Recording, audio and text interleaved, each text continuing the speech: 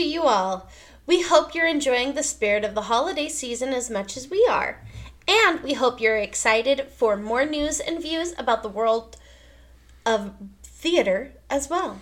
Yes, and it's an exciting exciting thing to start off this week with the news that Ain't No Mo is not closed, and it's not closing yet. They've extended performances at least through December 23rd. And I'm saying at least because we're hoping for another extension. Some incredible people like Queen Latifah and Will and Jada Pinkett Smith have pitched in to help buy out entire nights of the show. And so hopefully that will continue. If they're all sold out, I think they're just going to keep adding shows, which awesome. I love the way the world is coming together to support this show, this really important show. So I hope that on the next bulletin we get to say this all again, because it's a show that should not be closing this soon. It's powerful. Right. Also, new on Broadway, Between Riverside and Crazy opens today, the 19th of December. Yes. I believe it's a revival production, if memory serves me right, but it's being done by Second Stage Theater. It's their second show of the season down at the Helen Hayes, and it's the stage debut of the artist Common. So there's a lot of attention around this show, so I'm very excited to see it later this week. Tomorrow, Tuesday the 20th, just a few blocks up at the Friedman, The Collaboration is opening, and of course that's a play about the historic collaboration between Andy Warhol and Basquiat. I think that's how you say his name. I'm gonna futz that up, but anyway, it's been Jeremy Pope is playing Basquiat, and he's a young artist, very fascinating artist actually. In one of the books I read in the fall about New York, he was all over it. Very fascinating artist, but I digress. It's been getting really great reviews, even from some of our friends and other co-hosts on the show over from Curtain Call Conversations. They've seen it in previews and they're highly recommending it. So, 3 great shows still going or coming, and just to lead off the new year, In other historic news, Cicely Tyson was born today in 1924. The late, great Cicely Tyson. Mm-hmm. And then speaking of historic news, The Music Man, the original, opened on this day in 1957. Oh, and the revival that I'm working on right now started previews tomorrow, the 20th, a year ago. What do you talk? Oh my goodness. Jake Gyllenhaal also has his birthday today. Happy birthday, Jake Gyllenhaal. And Once Upon a Mattress opened in 1996 as well. Okay, so December 19th is a popular date. Yeah, nothing wrong with the 19th. Everyone's having... I feel like everyone was just trying to hurry and get that in before the holidays. You know what I mean? They were like, the 19th is the cutoff date, and then I'm gone for a week.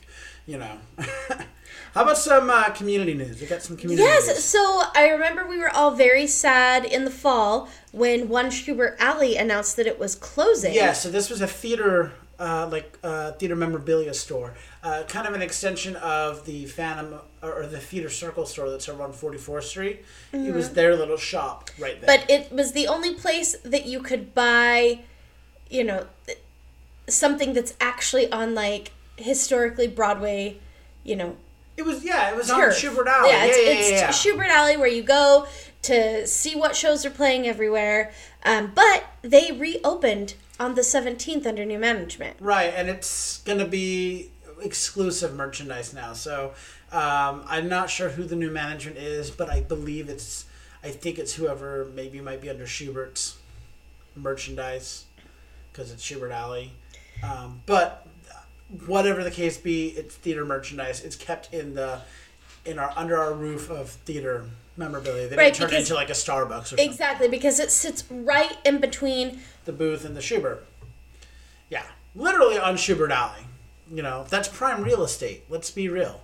Right, well, because even the Schubert Theater and the Booth Theater have addresses that aren't one Schubert Alley. They are on 44th and 45th Street. Exactly. Yeah, so this is a big deal. Also a big deal, there's going to be a film adaptation of Beautiful, the Carole King musical. And the actress the famous actress Daisy Egan, who she now is married, so she has a new last name, and it escapes me right now, but she's going to be playing the role of Carole King. Which will be really exciting. I do love that show, so it'll be exciting to see another generation kind of get buzzed about it. I'm interested to see how Daisy Egan handles this, because I'm also the guy that's like, you had a Tony Award nominated actress in Jessie Mueller who can do no wrong. Why don't you just tap Jessie Mueller? But also knowing that there is a very different art form between stage and screen. You know, they might need someone who has a little more screen experience. I don't know what the thought process is, but I really hope, because Daisy Egan is not unknown to the stage, she's the youngest Tony Award winning actress, that she knocks out of the park. I'm cheering for her. The 76th Annual Tony Awards will move uptown to New York's United Palace Theater for the award ceremony to take place on June 11th of 2023. And that's an interesting move, and I'd like to know what their intention was, because it's a much smaller theater than Radio City, so those tickets for the public are going to be a lot less, but it'll cost a lot more. So there is a little bit of an accessibility question that I raise.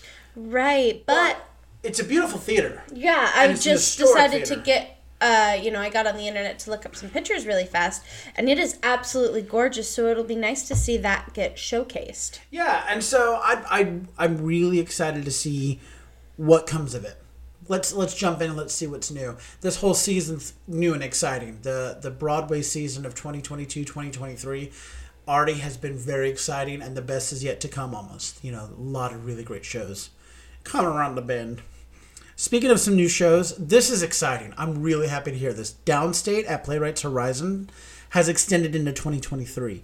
Previously, they announced an extension just till December 22nd, but due to popular demand, they've extended it through 2023. Oh, that's fantastic. It's a fantastic show. I really hope they bring that to Broadway, because it is a fantastic show, brilliantly written. We loved it. Yeah, we loved it. It was really good. Yeah. Also, there have been contract negotiations happening between the Broadway League and the Actors Equity Association. Yep. We're back at that.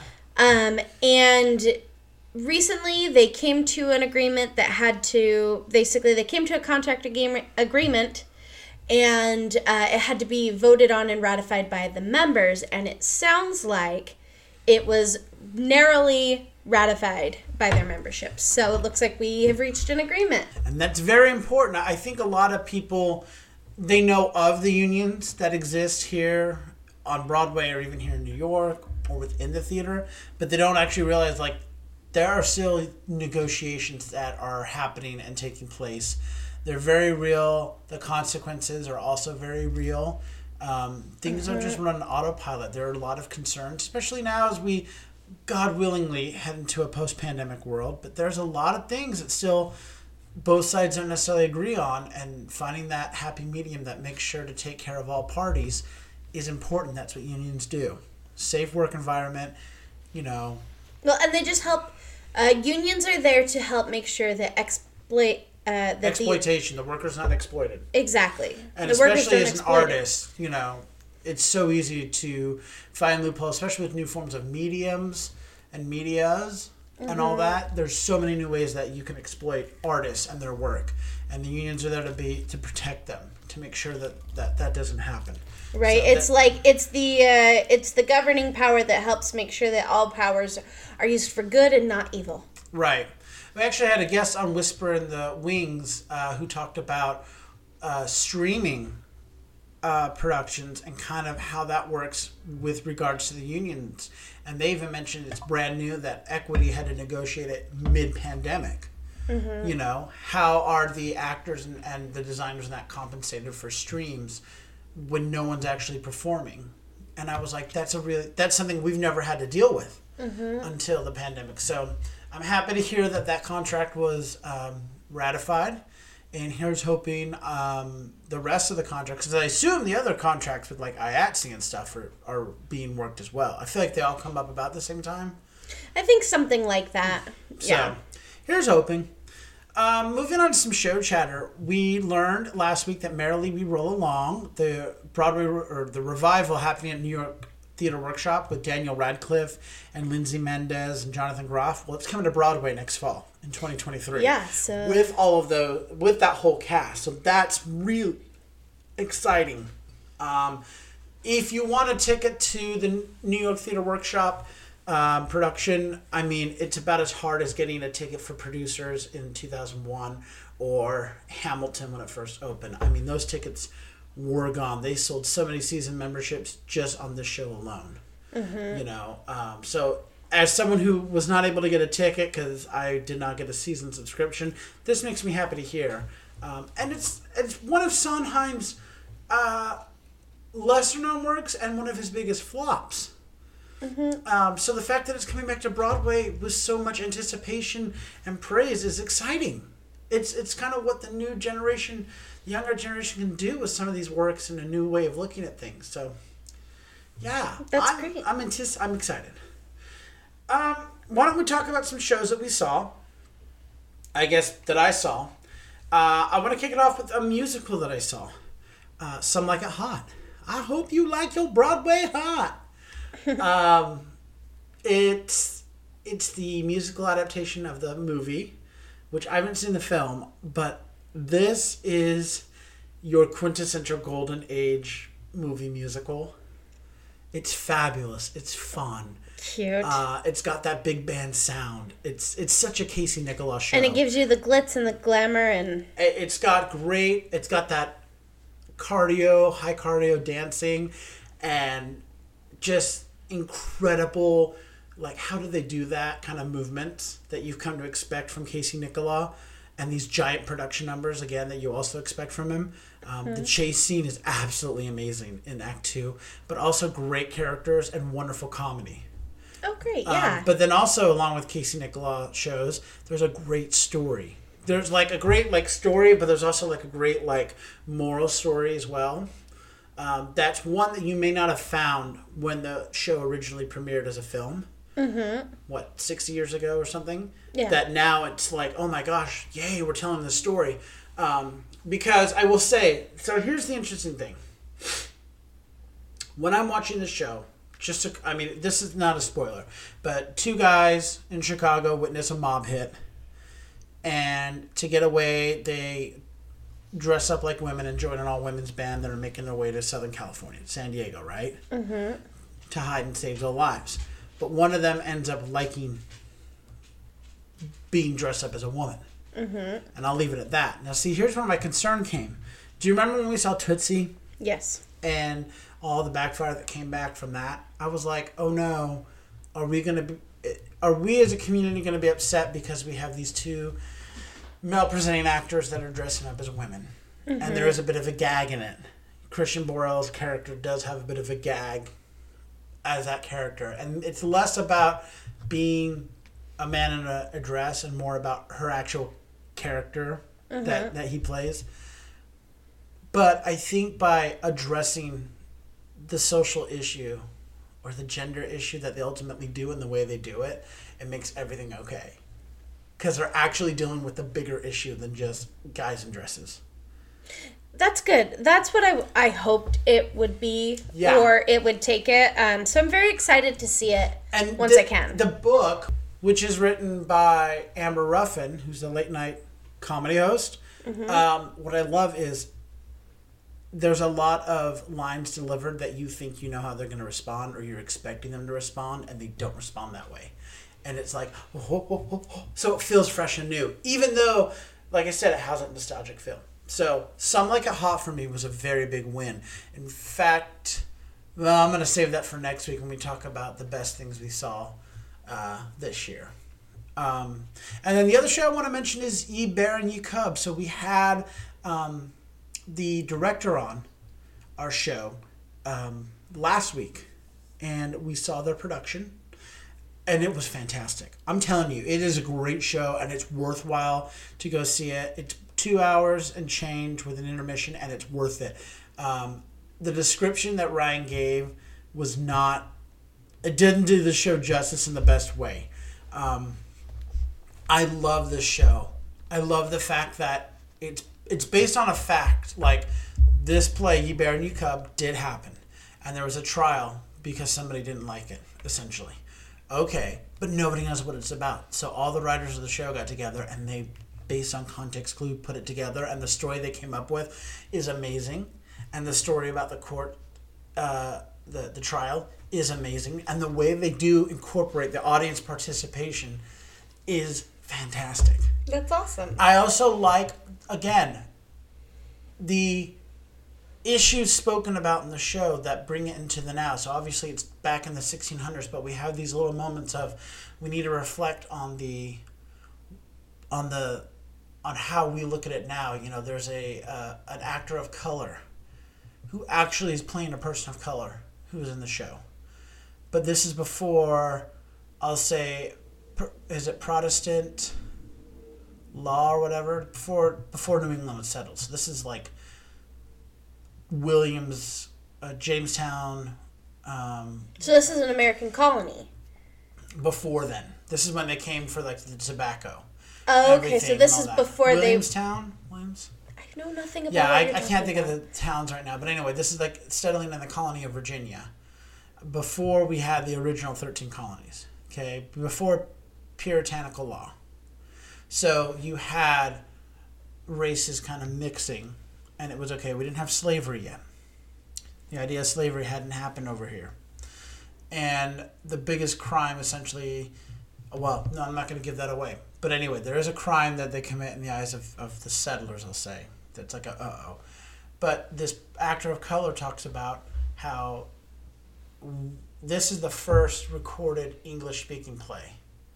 And it's important to remember that. Because there's probably a lot of other theater that was done, but we don't have a record of it. We don't know what the native peoples did. We don't know what the slaves from Africa did. You know what I mean? And it's kind of a comment about like history is, we learn the history based on those who tell it. Mm-hmm. And there's a lot of history we haven't been told because they haven't been allowed to tell it.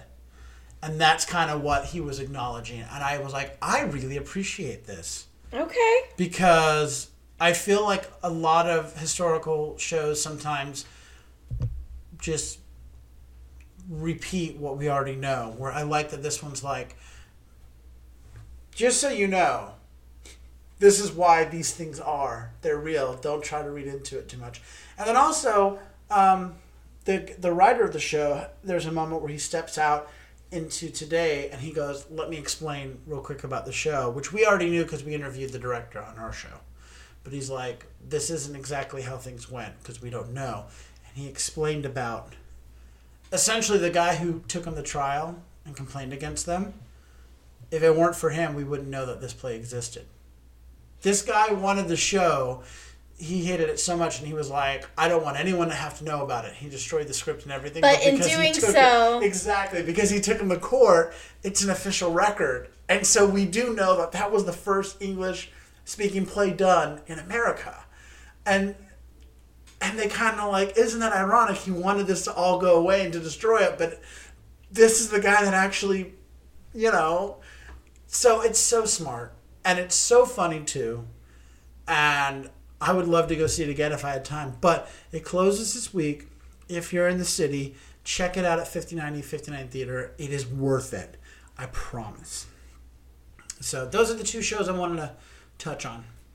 Other than that, I mean, we're the thick of it with the holidays. It's the season of giving. If any of you out there are in a position to... give, yeah, I mean, it would mean the world to us if you could head on over to patreon.com/stagewhisperpod, grab a backstage pass, or even just chip in our tip jar. There's so much happening that is just so unexpected, and I'm so grateful. I mean, today we hit 5,500 followers on our Instagram. I mean, that's insane. We are wrapping up putting our calendar for the new year together of shows, and it's insane what we're going to have the opportunity to see and support. But none of this can be done without support from listeners like you. So if you're able to, it'd be the best gift you could possibly give us this holiday season. So we want to also say thank you to our patrons. Yeah, we really couldn't do this without you. Yeah, you guys are just the best. Thank you to all of you out there who've been listening. I still can't believe that we get to that we're doing this. Like, this was just a all right, middle of the pandemic, we'll do something. And yet now here we are in the heart of New York City recording every week. Well, and I'm just happy. I'm happy that we can provide not only historical content for everyone, but also just thoughts and opinions so that we can help build our community. So with that, we just want to say happy holidays from us at Stage Whisper. Yes, very happy holidays to all of you. We still have one episode of the Broadway Bulletin coming this year. It's going to be a fun one coming to you this next week. But from everyone here at Stage Whisper, very happy holidays to you. To wind up this episode, we have a wonderful episode of Whisper in the Wings. The brilliant playwright Tylee Scheider took some time to talk to us about his latest work, The Gospel Woman, which we saw at the National Black Theater about a month ago. But he's got some other really great works that he has been working on where he's based out in Minneapolis at the Playwright Center. So enjoy this wonderful new episode of Whisper in the Wings.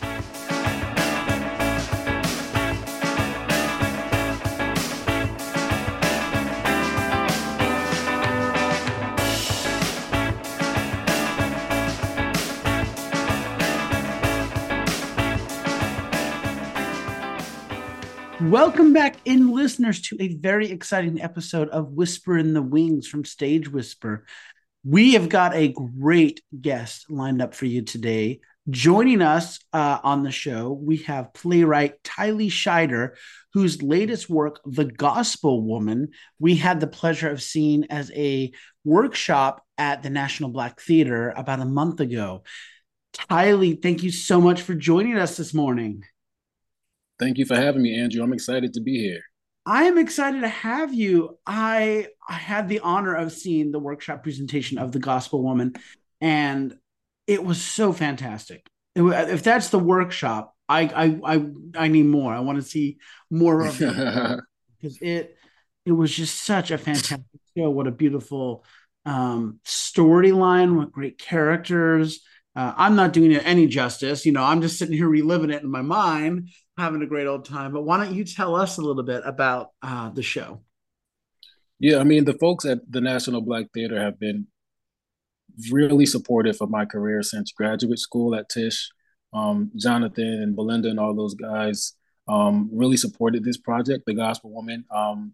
I started working on it the summer of 2019 when I moved to Minneapolis on my first Jerome Fellowship. And the National Black Theater has supported the piece since 2019. So it's been in development there for about 3 years. Of course, my residency at the National Black Theater, my I Am So residency, was extended due to the pandemic. And so I had an opportunity to really work on that piece and take my time and really flesh it out and do the work. We had 90 hours of development for The Gospel Woman, and then we had the workshop production. So they really invested a lot of time in terms of the development. So I think that's probably why you saw a piece like, okay, this is really different for a workshop. It was kind of abundant. Yeah, it was like no other workshop I'd seen. I was like, this is a full play. Like, this isn't them like from a script. We got costumes, we got lines. Like, no. This is a full production.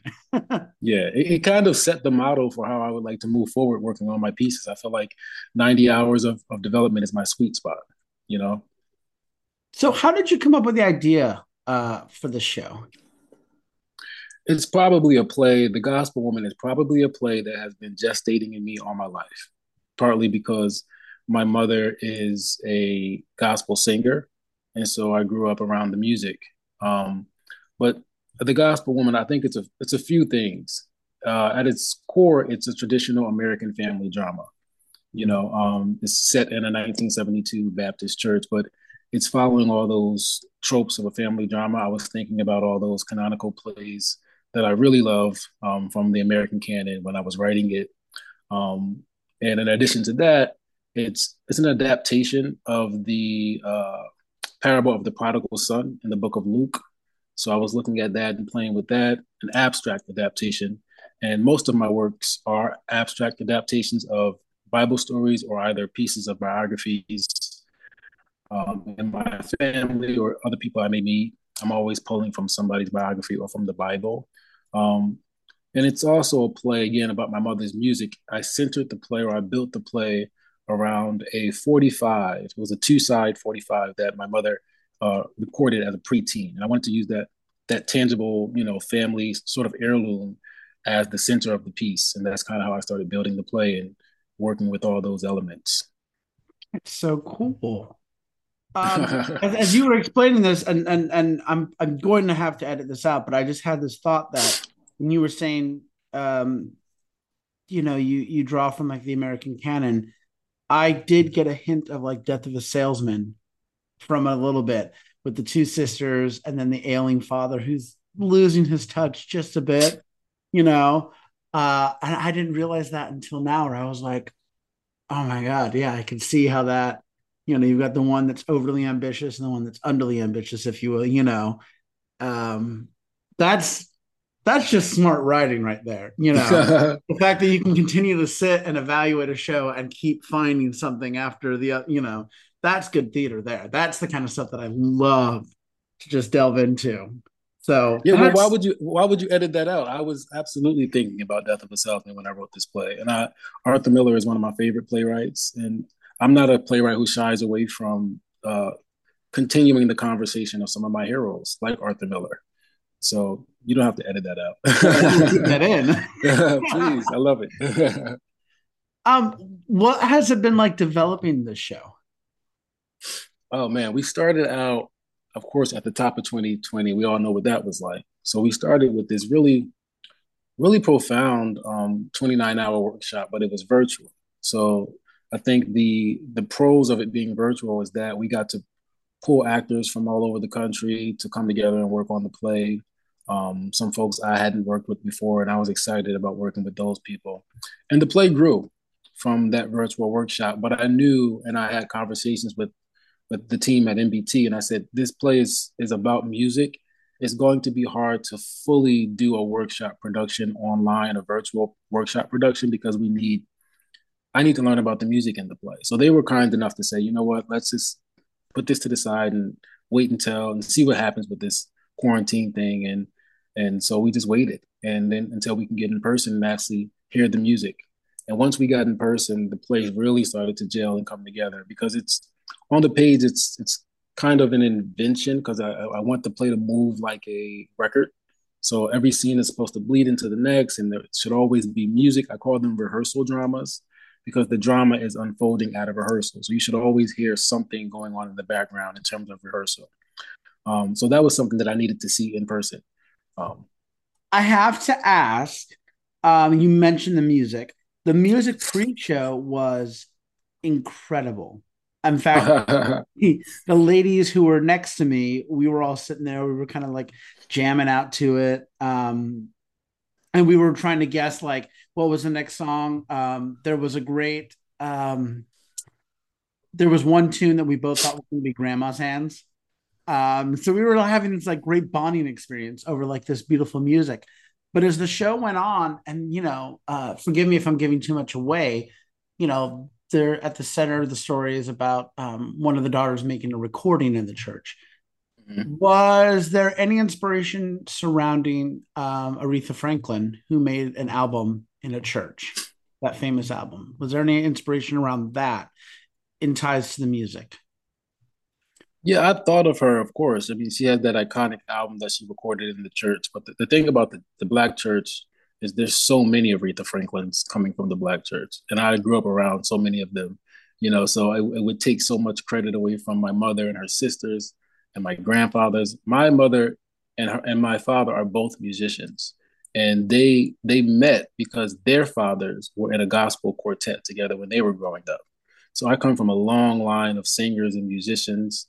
My uncle Gary Scheider is in Parliament Funkadelic, and he also started off in the church. So when I'm writing about quote unquote sacred and secular music, I'm writing from firsthand experience. But I love Aretha Franklin as well. You know what I'm saying? But I am writing based on my experience in the church and with music, and with my dad being someone who created R&B and funk music, and my mom doing gospel in the same house. I grew up in the space where, again, quote unquote, sacred and secular music were existing. coexisting in the same space, in the same house.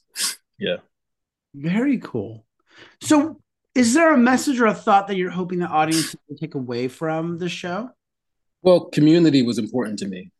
I was interested in writing a play about the church, the Black church, and its endurance. I think that the Black church is one of the most enduring institutions in our communities. I wanted to write about its endurance and its sustenance.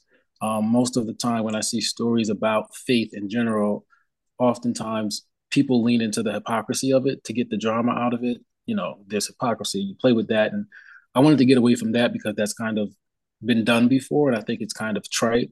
And I wanted to just write a play that was a homage and a tribute to the Black church. So that's one of the things I wanted to do. But in all of my plays, I want people to walk away from my plays with a new friend. I want them to see somebody on the stage they can relate to or they resonate with, and they like walk away thinking about that character, like, I get that guy or I get her. You know what I'm saying? So if I can do that, I feel successful. Who do you hope have access to the show? Oh God, everyone. I'm not going to say, of course I'm going to say everyone, and that's true for me, but it is a piece that I feel like I certainly want to invite the Black church to see themselves taken seriously in this way. And I feel like sometimes when playwrights go through academia like myself, some of that culture can kind of get stripped from you.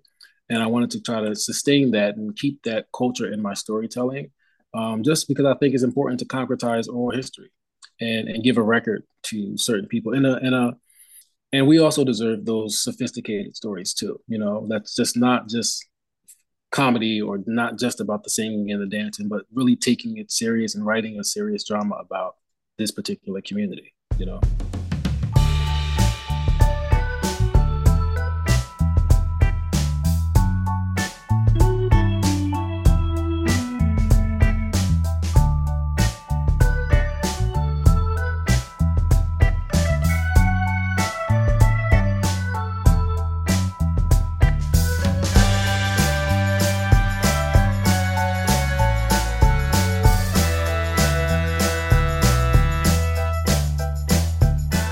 I want to give our listeners now a chance to get to know you even further and turn the conversation just a bit more to you as a person. And I want to start by asking, what shows, playwrights, or composers have inspired you in the past? Oh, I'm very inspired. I call myself a student of so many playwrights and so many other creatives. My father is the first writer I met. He's a songwriter, and I started training as a young songwriter, just looking at his notebooks and imitating the way he wrote on the page and the way he organized his language, his pagination. And so I think that's kind of where some of my brevity comes from, because I started training as a songwriter. And then I developed my voice as a poet, short story writer. And then I got obsessed with like magazines, and journalism became my thing. But when I went to college around the age of 17, I took a course called Modern Drama.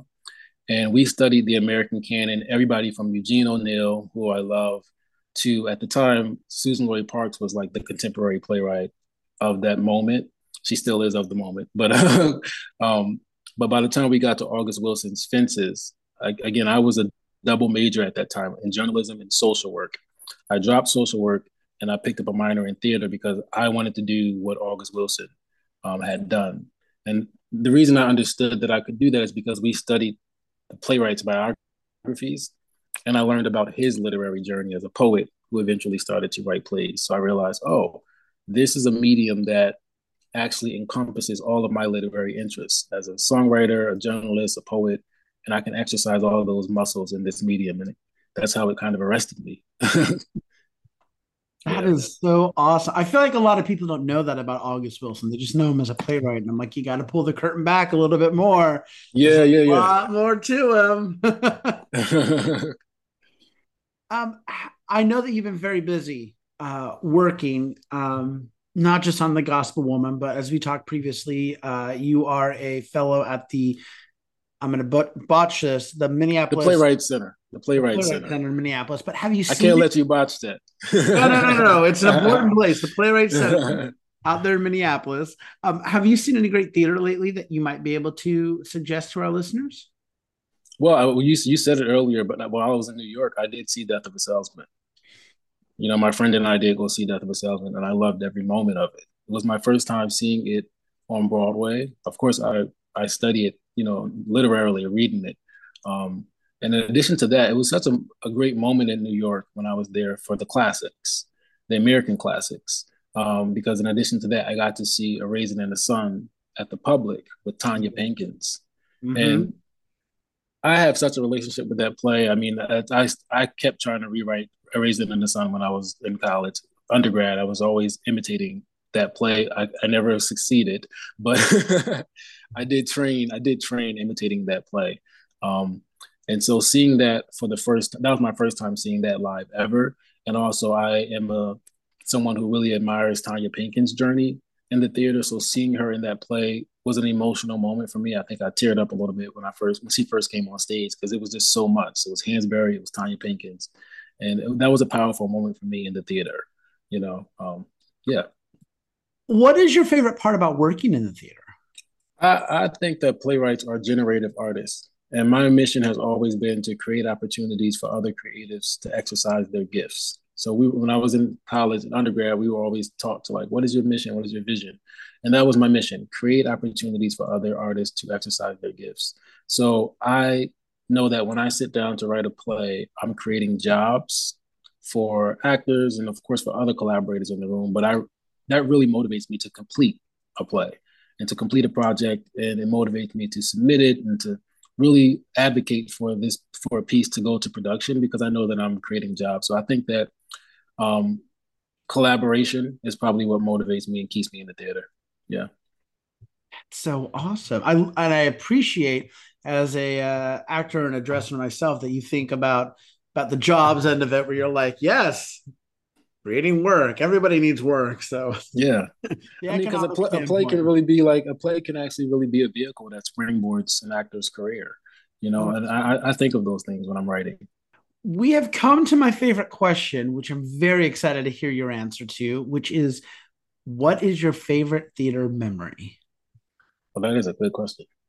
Oh, we were well, my I would say it's always going to be the most recent moment because I feel like you create these pockets of families every time you do a play, every time you work on a play. And so I came back to Minneapolis to work on my play Whittier because it's part of the public season here at the Playwright Center.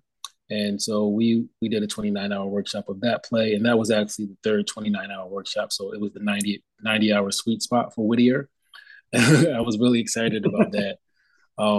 We had an in-person showing of it finally. This is the play that I wrote based on interviews that I conducted after the public murder of Floyd here in the city, and I live like 10 blocks away from that incident. Um, and so I was really proud that that play was actually able to.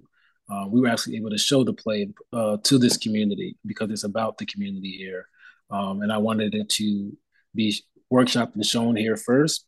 I also we're in the process of putting together a production of it here first too before it goes national. So that's the most recent project that I did. So I'll say that's my fondest memory in the theater That is to incredible. date. Now I have to ask this because I'm incredibly interested. I love to read plays. Do you have any published plays that people could go out and buy and read? I have some short plays and anthologies, and if you go to my website, I have all the hot links to the published stuff. Oh, perfect. It's just tyleescheider.com. Yeah. Perfect. Yeah, because as you were describing Whittier, I was like, oh, please tell me it's published, or please tell me it's published. Like, I wanna either read this or I'm gonna have to get on a plane and go to Minneapolis. Like, this sounds so good. Well, you don't have to. You don't have to. You can actually see. We did in-person showings last week, and then we're gonna do. They recorded it. We had a 3 camera recording, and so you can actually see it from December 15th to the 21st online, and it's free. Just have to RSVP, and you'll get a link to view it within that Oh, time frame. Yeah. perfect. Oh, So because that, that starts tomorrow. I didn't even oh, realize yeah, that. Yeah.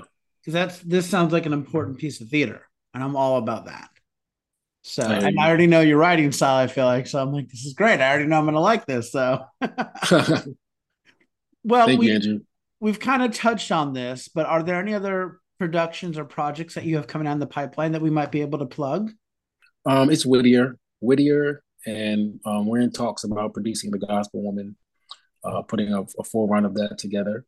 But Whittier is the next piece that I'm working on. I'm also working on another piece that's interview based because most of my plays are investigative. I call myself an investigative playwright. And so my next project, I am interviewing someone who is the son of a relatively unsung writer from the Harlem Renaissance period who used to room with Langston Hughes briefly. And so I'm going to have an opportunity to go through some of his papers and read some of his manuscripts, and his son, and they're giving me their blessings to adapt the play about their father's life.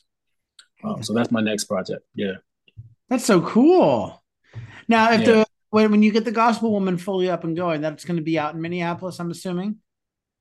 Well, that's probably going to start on the East Coast, and then great. Yeah, absolutely. Yeah. Oh, wonderful. Okay, so we got to stay tuned for that.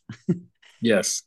If our listeners want any more information about you, about the Gospel Woman or Whittier, or they want to contact you, what is the best way to do that?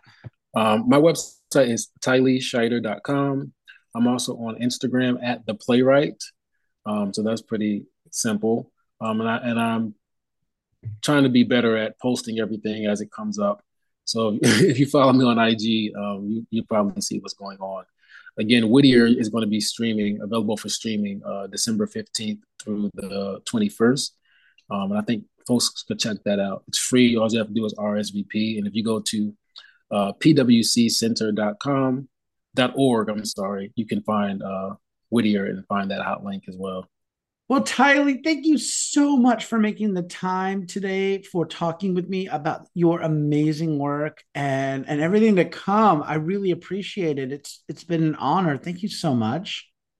Thank you, Andrew. I appreciate being here. It was fun. My guest today has been playwright Tylee Scheider, who recently premiered at a workshop his new work, The Gospel Woman, out here at the National Black Theater. He's got a new work that you can check out called Whittier. Just visit pwc.org and you can see the production of that. It starts streaming on December 15th through the 21st. All you have to do is RSVP. But make sure to check out his website, tyleescheider.com, to stay up to date about all of his productions and projects. And you can also check out some of his writing while you're there and purchase some of his published work. He is a fantastic playwright. I guarantee you're going to like his work, his writing. It really was. The Gospel Woman really was just a fantastic show. And if that was the workshop, trust me, when you see the full production, you need to get tickets. Like run, don't walk. It was that good. Thank you, Andrew. And it's pwcenter.org. I want to make sure I get that right. So pwcenter.org. So until next time, I'm Andrew Cortez reminding you to turn off your cell phones, unwrap your candies, and keep your masks on, and keep talking about the theater. In a stage whisper. Thank you.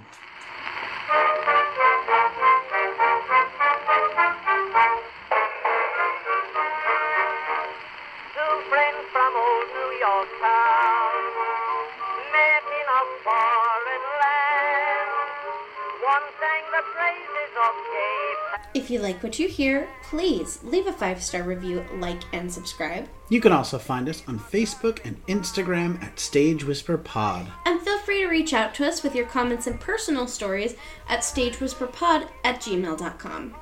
Our theme song is DJ by Jazzar. Other music on this episode provided by Jazzar and Billy Murray.